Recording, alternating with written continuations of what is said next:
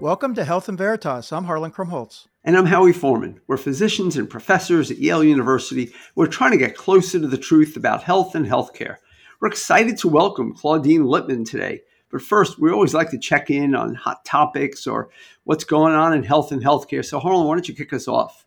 Yeah, I thought it might be fun, Howie. We're still in January and lots of people still kind of looking back on 2023 and digesting, curating, evaluating some of that data. And as we tend to do when we start a new year. One of the things that caught my eye was a blog that came up that had 7 charts that sum up U.S. healthcare in 2023. And we'll post the link to this. I thought it was really interesting. I thought I would just kind of roll them off and see what you think of them and whether you would have agreed that these were sort of areas. So the number one was one that you've talked about at length, this great Medicaid unwinding that led to at least 13 million people losing coverage. And the chart that this person, Hallie Tecco, chose was one that showed actually the states. And so I think you've said this a bunch, but the number one state with Medicaid disenrollment? Texas, 62%. Over 1.5 million people disenrolled from Medicaid, followed by Florida, then California, New York, and Ohio. Of course, our highest populous states had the largest numbers of people, but Texas really leading by a fair amount. Let's go. Number 2 was about, again, another topic that we've talked about on this show. But again, when you see it in a figure, it's so striking that for the first time, more than half of Medicare beneficiaries enrolled in Medicare Advantage, that we're really drastically shifting the sort of balance between this sort of fee-for-service traditional Medicare system that has existed since the inception and this sort of managed care Medicare Advantage system that everyone's seeing, advertised out the gazoo on TV during the enrollment period. But what struck me was something I had forgotten, which was that in 2007, less than 20% of people in Medicare were in these Medicare Advantage plans. In 2023, we went to 51% for the first time. And, this is really a dramatic change. What do you think? Well, not only is it a dramatic change, but in 2010, I typically have 1 or 2 Republican speakers in my colloquium coming to my classes. So it's a good way for me to gauge how they're thinking about things. Every single one of them told me that Obamacare destroyed Medicare Advantage and we're going to pay the price for it. And I just think it's funny in retrospect, like there have rarely been things so wrong. Medicare Advantage has thrived since Obamacare passed. It's over 50%. It's heading higher still. And we still do not know whether it's actually more cost effective than fee-for-service Medicare. But the third one is interesting too. Employees paid more for employer-sponsored health premiums than ever before.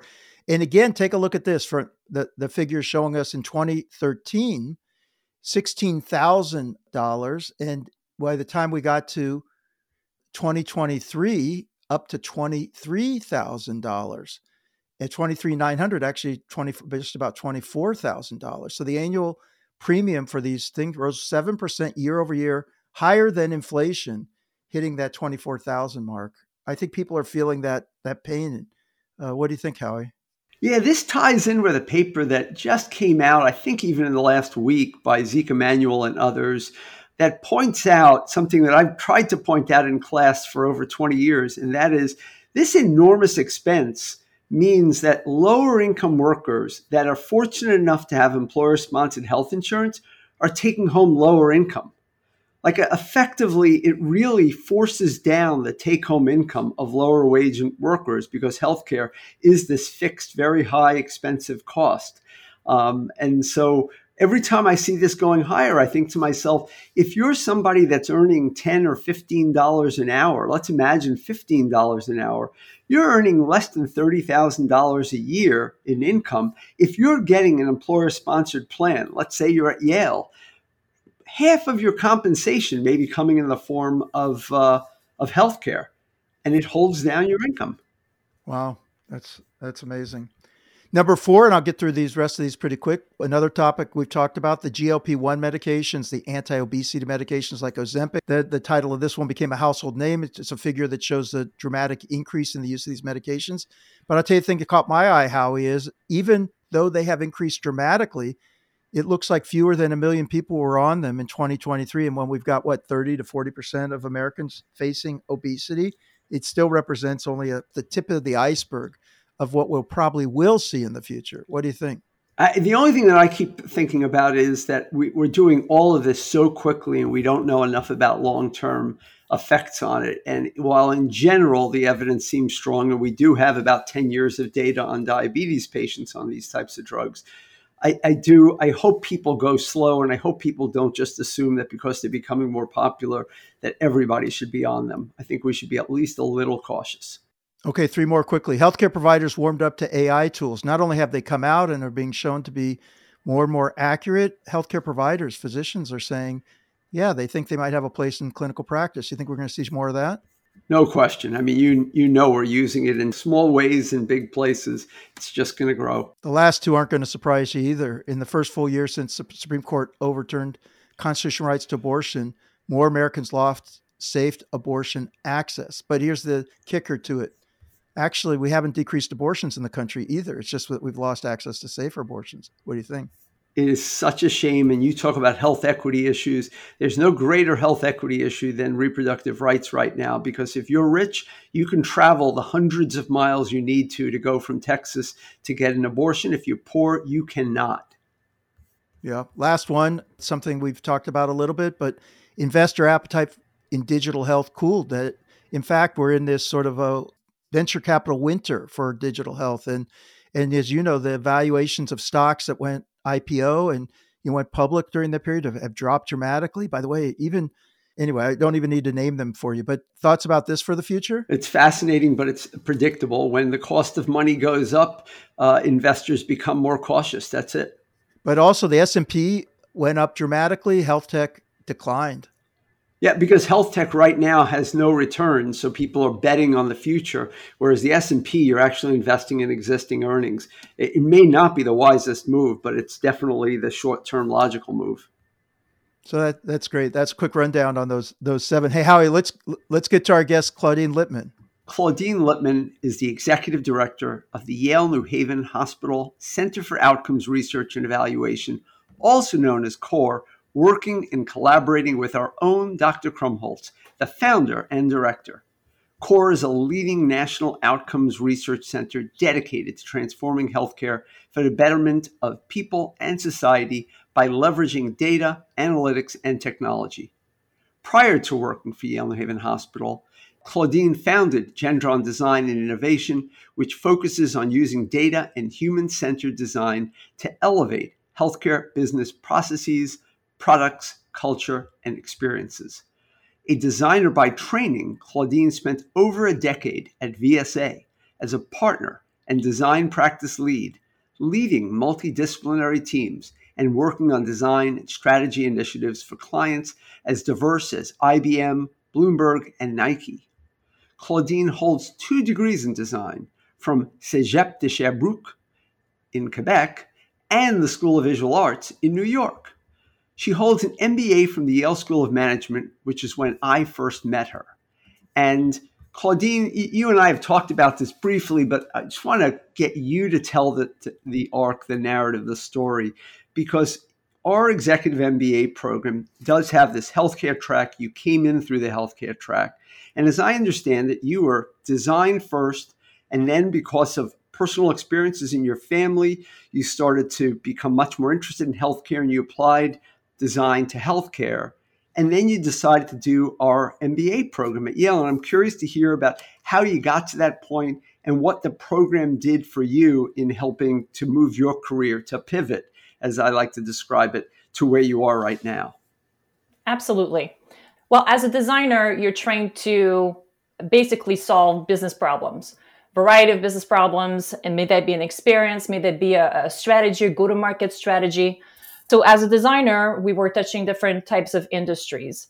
And as you said, my son got sick when he was about 3. And as a parent, it was just a very difficult thing to navigate and to understand how to make informed decisions and how to move forward with feeling confident in the decisions that we were making as parents. So as a designer, that's actually when I decided that at some point in my career, I would take my design skills and apply them in the healthcare industry. And in order to do that well, you actually have to understand an industry deeply. And in areas like operations, economics, even just like understand the flows and how decisions actually happen within that industry.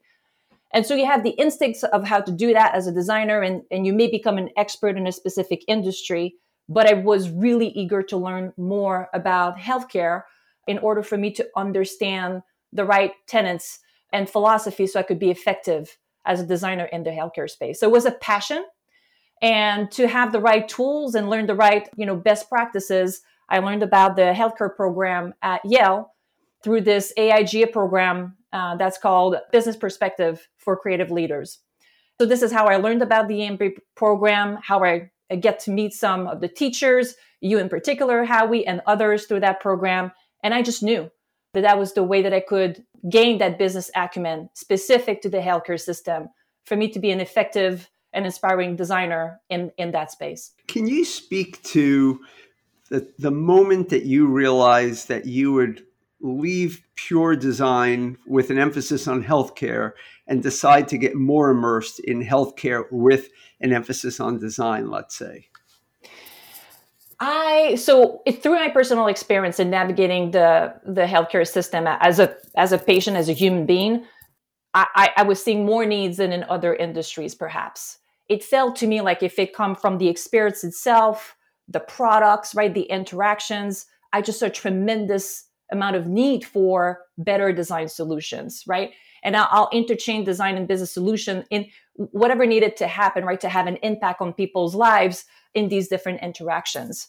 And again, that I think for me was a challenge. I really saw for me there a passion and a desire to really have impact on people's lives. And I was able to do that in different industries in my career, but I really wanted to move towards that specific area as I felt like it was a more direct interaction and impact on people. And I was just at a point in my career where I really want to make sure that everything I did on an everyday basis had an impact on society, which is also what inspired me for the choice of the school and the choice of core eventually.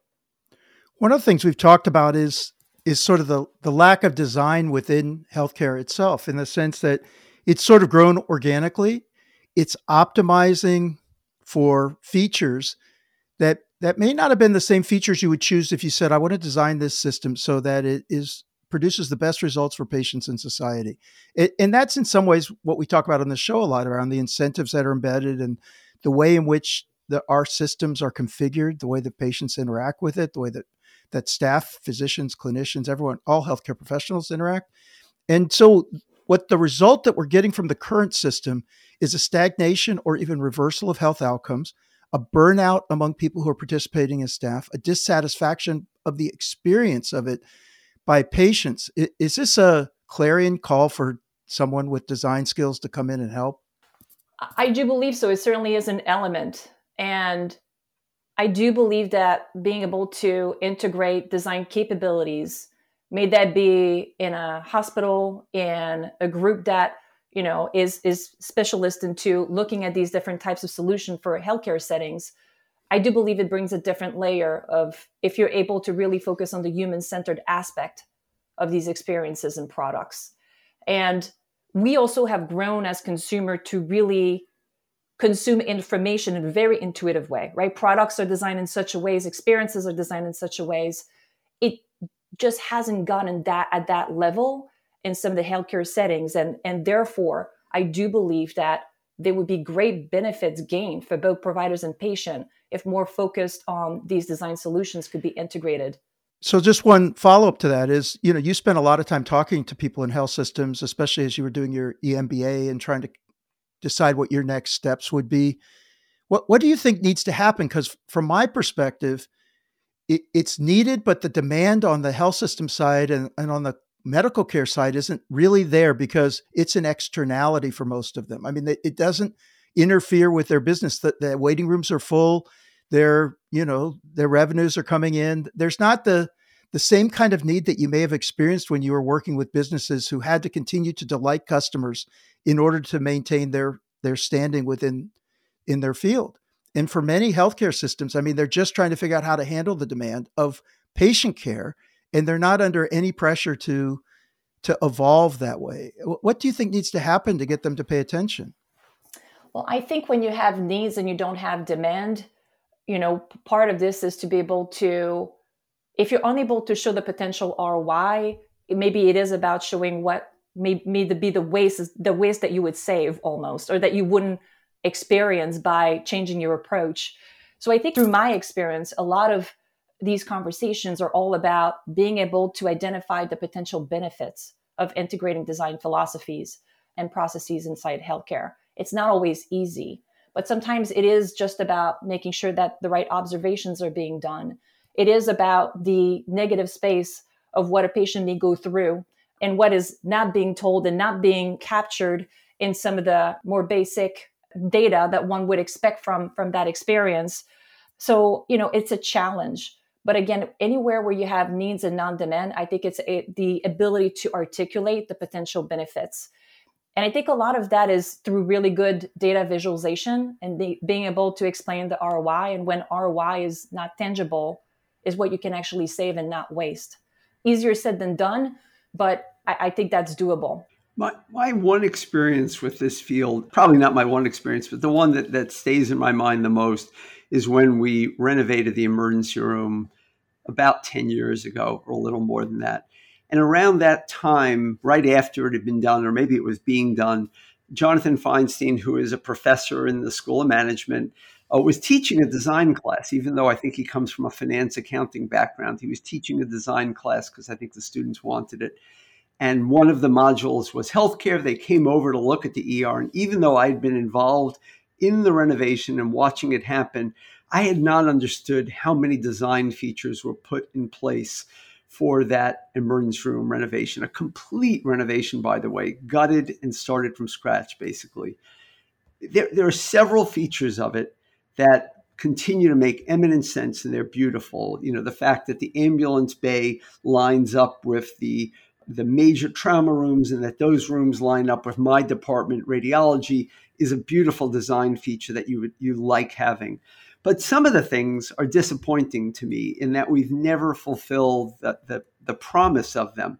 Things like being able to chip stretchers and patients and equipment so that we could track them easily and always know where people are. To this day, we lose patients.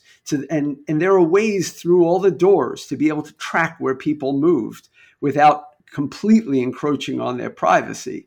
But we lose patients. Patients walk off for an hour or 2 hours. It's amazing. I'm wondering, are we doing enough to fulfill the promise of our design once we've put it in place?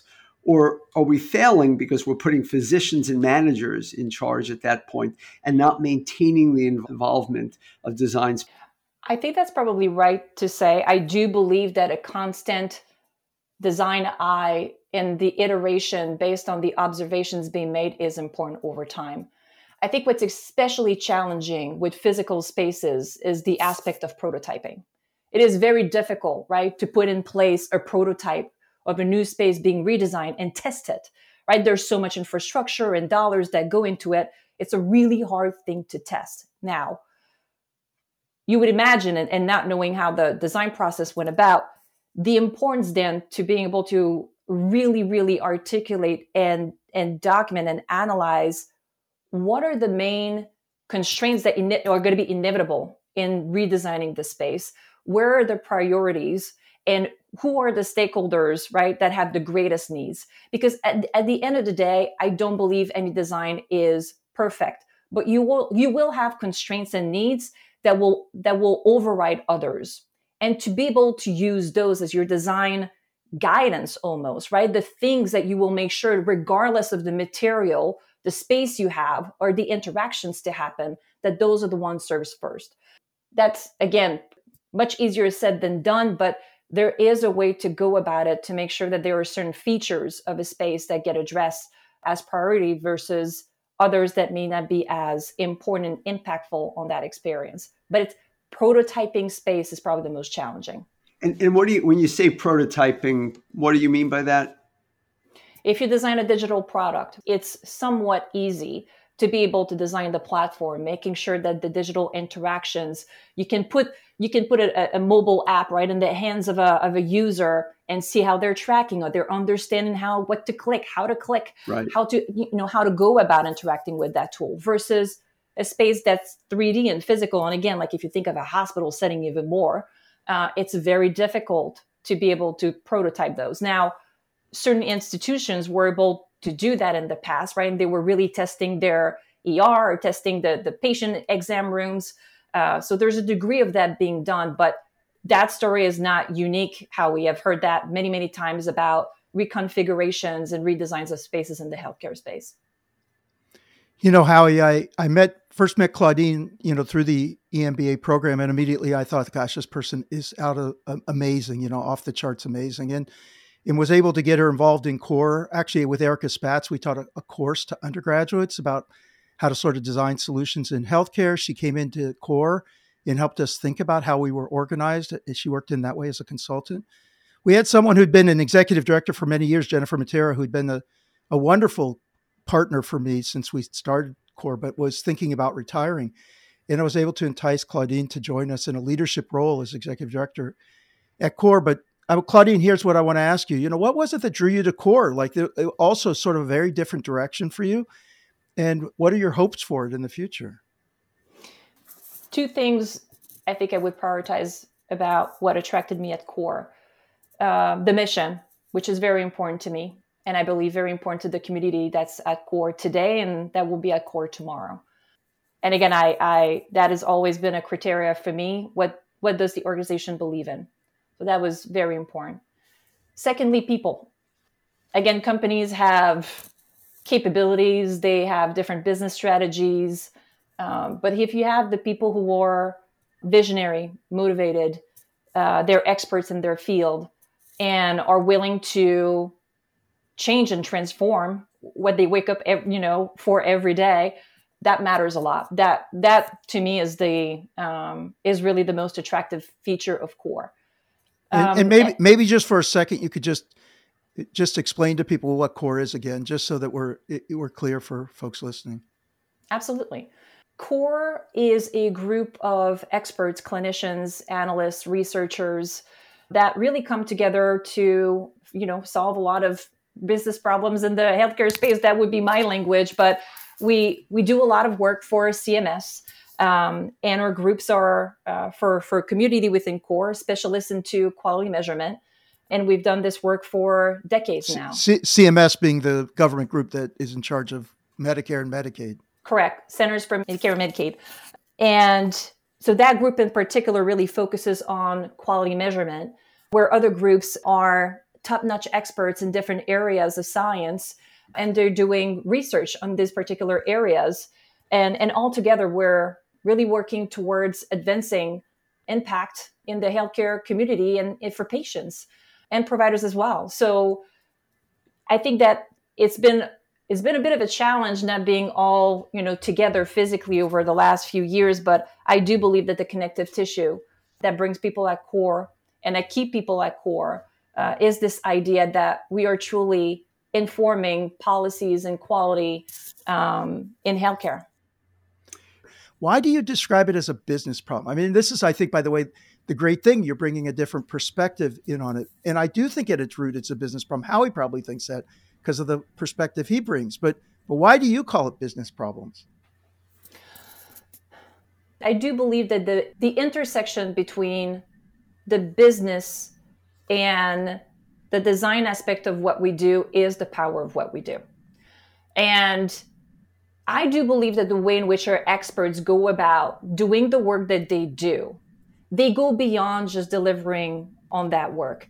They actually take into account the stakeholders. They do take into account the long-term impact. They do take into account a lot of the aspects that are not perhaps in our scope, but that together actually go beyond and making sure that the solutions that we deliver go even further in impacting healthcare as an industry.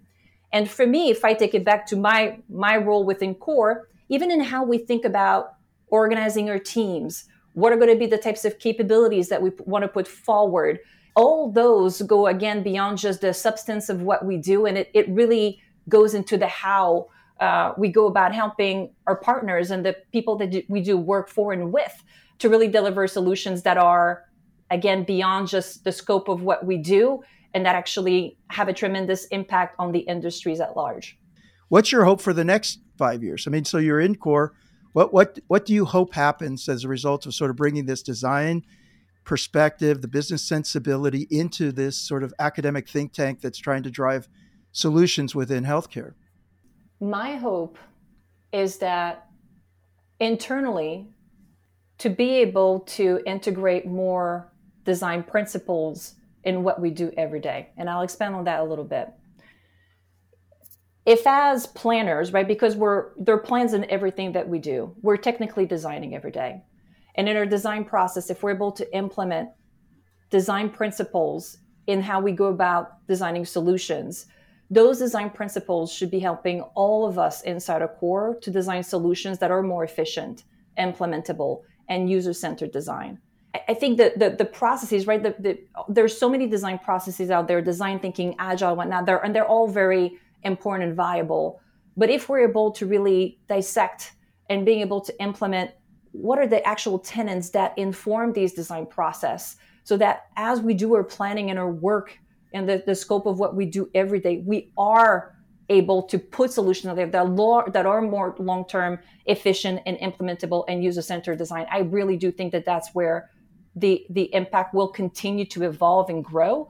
And that's my hope. That is my hope, that moving forward in the future, patients and providers have the opportunity to go through journeys and experiences, interact with products and dashboards and information that is designed for them to consume and use and put to good use, right, in their day-to-day journey. So that is my hope. And while it's not necessarily easy for see the direct connection, I think you and I, Harlan, see it. I think that's what you and I saw in common in one another as well, the ability to bring science and design together to create a better healthcare. And I do believe that at core we have the expert and the passion to do that. Thank you very much for joining us. Thank you for joining Yale. It's almost exactly 7 years since you first stepped foot on this campus for that group interview session. And we're so thankful for that, and so thankful that you continue to work with Harlan. Same here. Thank you so much to the two of you who've had a great influence in my career. And I couldn't be more grateful for that, Howie and Harlan. So thank you very much. Thanks so much for joining us, Claudine. Such a pleasure. Thank you. Hey, that was a terrific interview, Howie. I'm so glad that we had her on and got to hear her perspectives, especially, the importance of design in healthcare. But let's get to your segment now. What's on your mind? Yes, this is just interesting. Maybe it's a little too wonkish, but the FDA issued a sort of reprimand letter to Novartis this week regarding what they saw as misleading advertisement for a drug called Kisqali. This is a drug that is used to treat a particular form of breast cancer. The FDA explained that in the TV ad, which aired in 2022, by the way, that it had overstated the benefits of this drug in terms of patients' quality of life. This is a 6-page letter dated January 18th for our listeners, but they make clear that Novartis violated the principles of direct-to-consumer advertising as laid out in the original legislation and regulation. And I want to point out this dates back. This is in the legislation from 1962. It's been revised over time. And you should also, for our listeners, know that we, along with New Zealand, are the only countries in the world, to the best of my knowledge, that allow for direct-to-consumer advertising of drugs. It's free speech, but it's regulated. The FDA has a fairly spotty record of holding firms accountable for their ads and promotional materials. In the last 7 years, the most number of letters they've issued was 7, although in 1998, 156 letters were issued. Last year, it was just 4, and as I mentioned, we have 1 letter so far this year. And the TV admonishments are rarer still. And it may be the case that maybe the earlier large number of letters has led to better practice and better compliance with the law. But it does turn out that the FDA has limited reach in these regards. By the time the FDA gets around to reviewing and responding to ads, they can already be off the airways. And the FDA does not require that they get to review ads before they are aired. There are a lot of requirements around direct-to-consumer advertising. You have to make sure that if the drug name is mentioned, for instance, you have to be able to talk specifically about all the risks and contraindications. But suffice it to say that the companies do know how to comply. And in this instance, Novartis does appear to have gone beyond the actual data and evidence in making a statement of improved quality of life for these patients when the data just wasn't quite there. So Novartis has an opportunity to respond to this letter, but more importantly, I hope and I think that the reason why the FDA is so committed to sending out a letter like this is to just try to get companies to remember that they have this obligation to the public to be honest about both the benefits and the risks and contraindications. It does seem to me like we could do a lot better in these ads, the communications, the way they drive you crazy when they come on. They're flashy. The side effects go by so fast you can't really grasp them, and they're not really presenting information to inform people. I mean, they've got people dancing or showing, this is what a happy patient looks like who's on this med. I bet a lot of people watching them don't even know what the med's for. Some people who do, I think it's a predicament that we're in. It's sort of like these should be informative. Maybe they do need some more regulation. I think we need more study of them. But the companies must believe they're driving sales or they wouldn't be doing it. The evidence is really, the marketing evidence. Is it strong? Yeah, the marketing evidence is strong. Direct-to-consumer advertising pays for itself. Wow, that's interesting. Yep. Well, thanks for bringing that update, Hal. Yeah, it's something we should keep our eye on. Thanks. You've been listening to Health and Veritas with Harlan Krumholtz and Howie Foreman. So how did we do? To give us your feedback or to keep the conversation going, we hope you can now find us on Threads. Yeah, we're going to try Threads. I'm at HarlanKrum. That's Harlan Krum. I should have come up with something better. You can still change it, I think. All right. Okay, maybe I will. And I'm at The Foreman. That's at... Which is much better. That's much better. Well, it was something that my father and I created many years ago. But at The Foreman, that's at number 4, MAN, THE, number 4, MAN. You can also continue to email us at health.veritas@yale.edu. And in addition to Threads, we're still on Twitter, we're still here, and we'd love to interact with you on LinkedIn if you're on that platform. In addition to all that, I'm fortunate to be the faculty director of the healthcare track and founder of the MBA for Executives program at the Yale School of Management. Feel free to reach out via email or reach out to our website at som.yale.edu/EMBA. Health and Veritas is produced for the Yale School of Management and the Yale School of Public Health. Thanks to our researchers, Inez Gil and Sophia Stump, and to our producer, Miranda Schaefer, extraordinary people that we have the privilege of working with week in, week out. For sure. Talk to you soon, Howie. Thanks very much, Harlan. Talk to you soon.